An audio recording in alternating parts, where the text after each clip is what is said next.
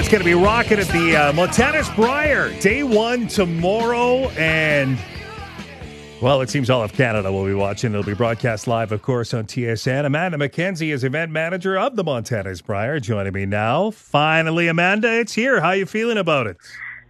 I am extremely excited and also still in crunch time. Yeah, I bet. It's going to be fantastic. How does the Brandt Center look to us now? Well, looking at the ice right now, it is like completely made. If you start walking around the concourse when you get here, you'll see that all of our pipe and drape is up, our scaffolding is up, and it almost looks ready. Oh, awesome. Well, tomorrow night, draw one. The defending champs are playing, so is Team Saskatchewan. It really does start with a bang. And how are tickets going? Are there still plenty available? Is it selling well? It's definitely selling well, but all tickets are available for all draws. So come on down. You'll be able to walk up to the box office, grab your ticket, enjoy, cheer on Team Saskatchewan, Team Canada. Well, yeah, we got to break the Brier drought here. Not since 1980 have we won. So we no pressure, Mike McEwen and Team Saskatchewan. But hey, tell me about the Brier Patch. Is it open to everyone tomorrow night, or just those with tickets to the draws? It is open to everyone. It is first come, first serve. We have a capacity of 4,200 people. So I've even had people tell me that they are just going to go there. They're going to leave their seats early to go make sure that they get to see the Rec Laws live. Yeah, the Rec Laws are the opener. And are there going to be a lot more live acts throughout the week that you can mention to me? Every single night we will have entertainment out there, and it starts after that last draw. And then throughout the week, closer to the end, we'll also have local entertainment around 5:30 each day to come out and celebrate Saskatchewan or Regina while we're here. Amanda McKenzie, my guest, event manager, Montanus Brier, opening tomorrow. Any idea, Amanda, what the economic spinoff is for our city on this one? It's got to be pretty decent. I would say, I said oof, because it's going to be pretty big.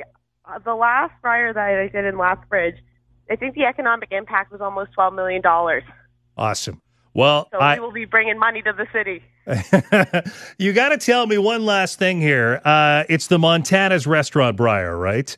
Can you tell me if there are going to be Montanus ribs waiting at every seat when you go to sit for a draw? And then when we're on TV, our fingers are dirty, our faces are covered in barbecue sauce. Will there be ribs at each seat? Unfortunately, not at each seat, but they will be at the patch. Oh, okay, good. As long as there's some ribs in the vicinity, that's all I need to know. Hit me up. Where does everyone get their draw tickets? You can get your draw tickets online at curling.ca/tickets. You can also head to the box office and get them there in person. All right, we'll see you at the patch tomorrow night, Amanda. Thanks for joining me. Thank you so much.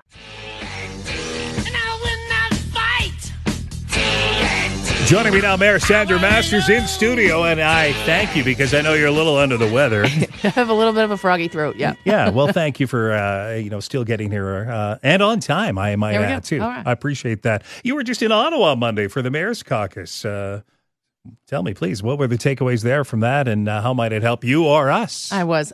So we meet quarterly, the Big City Mayor's Caucus of Federation of Canadian Municipalities, and we had some meetings with Immigration Minister Mark Miller, as well as Minister Dominic LeBlanc, who's public safety. And so we were talking about Canada Community Build Fund, which is the former gas tax, the transfers to cities. And we were talking about ISIP funding and actually car theft. Well, and how will you relate some of that information to us? What's your thinking there? I think one of the things we're trying to do is ensure that the federal cabinet is aware that we actually fix the Canada Building Fund into our regular budget. And so not attaching strings to it is kind of important. As you know, provincially, we get a municipal reserve transfer with no strings attached. And then from an ISIP perspective, we need infrastructure money. That's the reality. Like water, wastewater, these really big projects require different levels of government investing in this infrastructure. You know, I open up the text line and I asked on my Facebook page any questions for the mayor. And here's one that is rather timely. Yesterday, a train stopped the morning commute on Ring Road for about a half hour, backing up traffic in both directions. Where are we, Mayor? On eliminating trains from ever stopping us on Ring Road. So the second phase of the rail line relocation, so we've done the first phase, which is a lot of pre-engineering and getting agreement from both CN and CP Rail. And we're into the second phase as it relates to investing in not the pre-engineering work anymore, but more engineering work. But we have a consultant that we work with who has relationships with both CP and CN, and it requires multiple levels of government agreement as well as 2 rail lines. I've heard this before, Mayor. So when's the final phase? Yeah. It's actually a really good question. I think with the AGT Foods FCL complex, the renewable diesel complex, and just in terms of what they've got going on. And then there's the Viterra announcement, which we have a land under contract with Viterra for construction there. That would probably trigger the need for that final phase for sure. And I should ask you, too, about this new transit fare system that could be coming. What can you tell me about this? We are finally going digital. Finally. Finally. So in August 1st, we will launch digital. You can use credit, debit to purchase your bus pass. If you need a single bus pass, you can load your bus passes online, which is a really big thing for students. And there'll be some fare capping as it relates to the online stuff. Mayor Sandra Masters, my guest. And one last question here, too. A few weeks ago was my daughter's birthday. And I said, what do you want for your birthday? And she said, can you just get me a pass to the leisure centers to go swimming and use the track and all that? So that's what I got her. She says, okay, thank you so much for my birthday present. I was going to go to the Lawson, but I heard they have cockroaches. Those have been cleaned up. Is everything good there at the Lawson? Yeah, everything's fine there. Okay. Can you say when a new pool is coming? Because we've heard a lot about a new pool. Where are we on this? I think we're super close. What do you think? How close are we? Do we have an announcement coming? What? Well, we're waiting. That's the icing we're waiting on. Am I reading between the lines that it's forthcoming? We've had an application outstanding for a year. I think on a 1-year type of anniversary type of thing, that would be a great announcement. It will be a great, it would be an awesome announcement. It would be, wouldn't it? Yeah. What phase would we be at right now on that? We did do the pre-engineering. We did do all the community engagement. All right, Mayor. Thank you. I hope you feel better soon. And thanks for coming in a little under the weather. I appreciate it. Have a great weekend.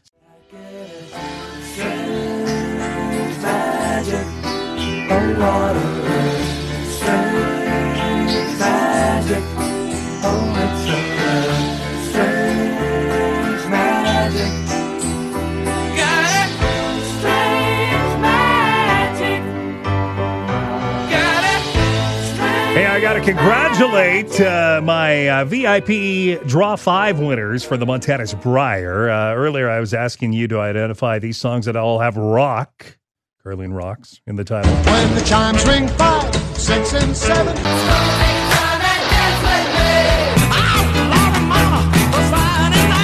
Well, there you go. They were pretty easy, I thought. Most of you got it. Rock Around the Clock, I Love Rock and Roll, and Crocodile Rock. And those of you who were correct got into our draw. Randomly, we selected 4 winners. And Murray Skomowski, David LeBlanc, Terry Fuchs, and Roseanne Klink. We've all been reaching out to the 4 of you to award you those draw tickets and VIPs. So congratulations. Still to come, the winning isn't done. I've got free tickets to Toto within the next half hour, so don't go far. It's leap year, February 29th, and this is known today as Rare Disease Day, which is a day intended to generate awareness for many who live with a rare disease. In fact, 300 million worldwide, and lo and behold, in my own backyard here in Regina, I'm backstage at Casino Regina, where Bob Cummins works, a few months ago, and he said, Greg, when it's Rare Disease Day, could I be on your show to tell everyone about what happened to me? And I thought, of course you can. And thank you for joining me here this morning, Bob. Bob Cummins, welcome to the show. Good morning, Greg. I appreciate the opportunity to talk to you about this. 7 years ago, your life changed. You were a pretty generally healthy guy, right? That's right. I was quite an active guy, playing baseball regularly, riding my bike all the time, doing exercises, and in good general health. And then what happened? Well, I went into work. I had to get on the floor to plug some cables in on the floor and plug them in, and then realized I couldn't get up off the floor. My legs were just numb and no strength, and I literally could not get off the floor. I literally had to pull myself up with both arms on the stairs, pulling my way up. It took me about 10 minutes to get up 2 flights of stairs. And then I realized I got to call for help. This is not good. Did you think you were having a heart attack at all? I had no idea what was going on. It's very scary. I mean, your mind starts racing and trying to think of causes, because I had a bad flu the week before, right? And I had gotten over it, so I assumed the flu was coming back, right? But then I thought, this isn't the flu symptom, this is weirder, and could not pull myself up. And I said, okay, it's time to go for help. You get to the hospital. I don't imagine the diagnosis was quick because it is, after all, a rare disease that you discovered you had. What do they call it? Yeah, it's called Guillain-Barré syndrome because of two French doctors that identified it. And you're quite right. It's often very poorly diagnosed and very slowly diagnosed and incorrectly diagnosed. And people suffer for that and have much worse outcome in their lives.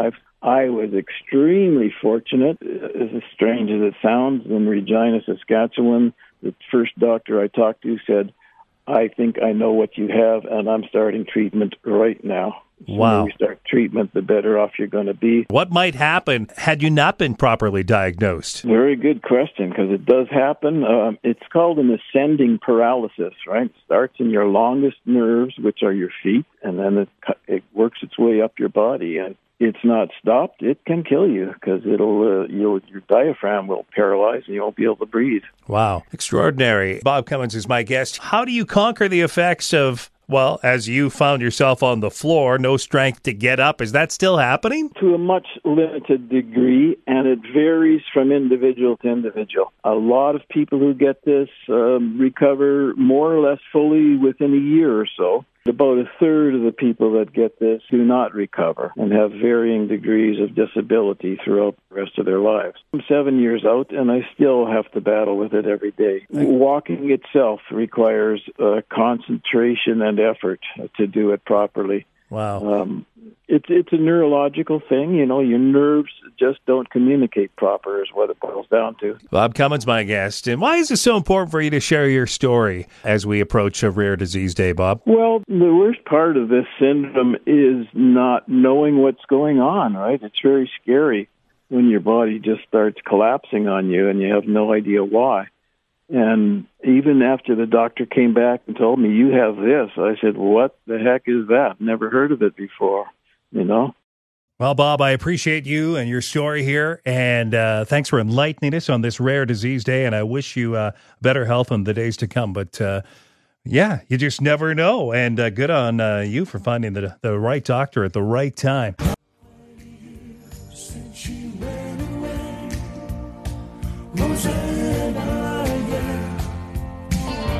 Now she's gone, and I have to say,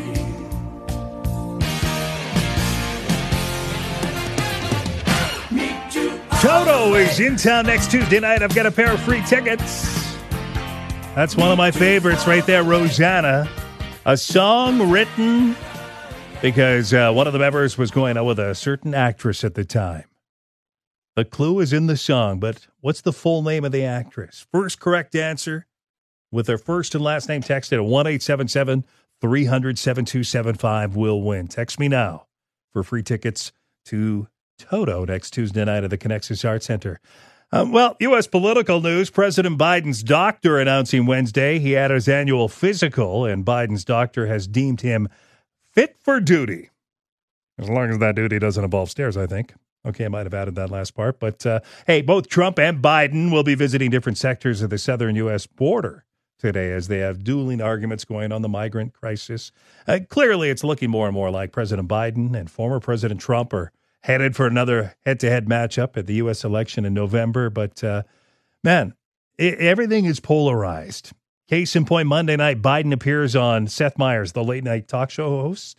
Myers went after Biden on the concerns about his age. Well, a couple things. Number one, you got to take a look at the other guy. He's about as old as I am, but he can't remember his wife's name. Yeah.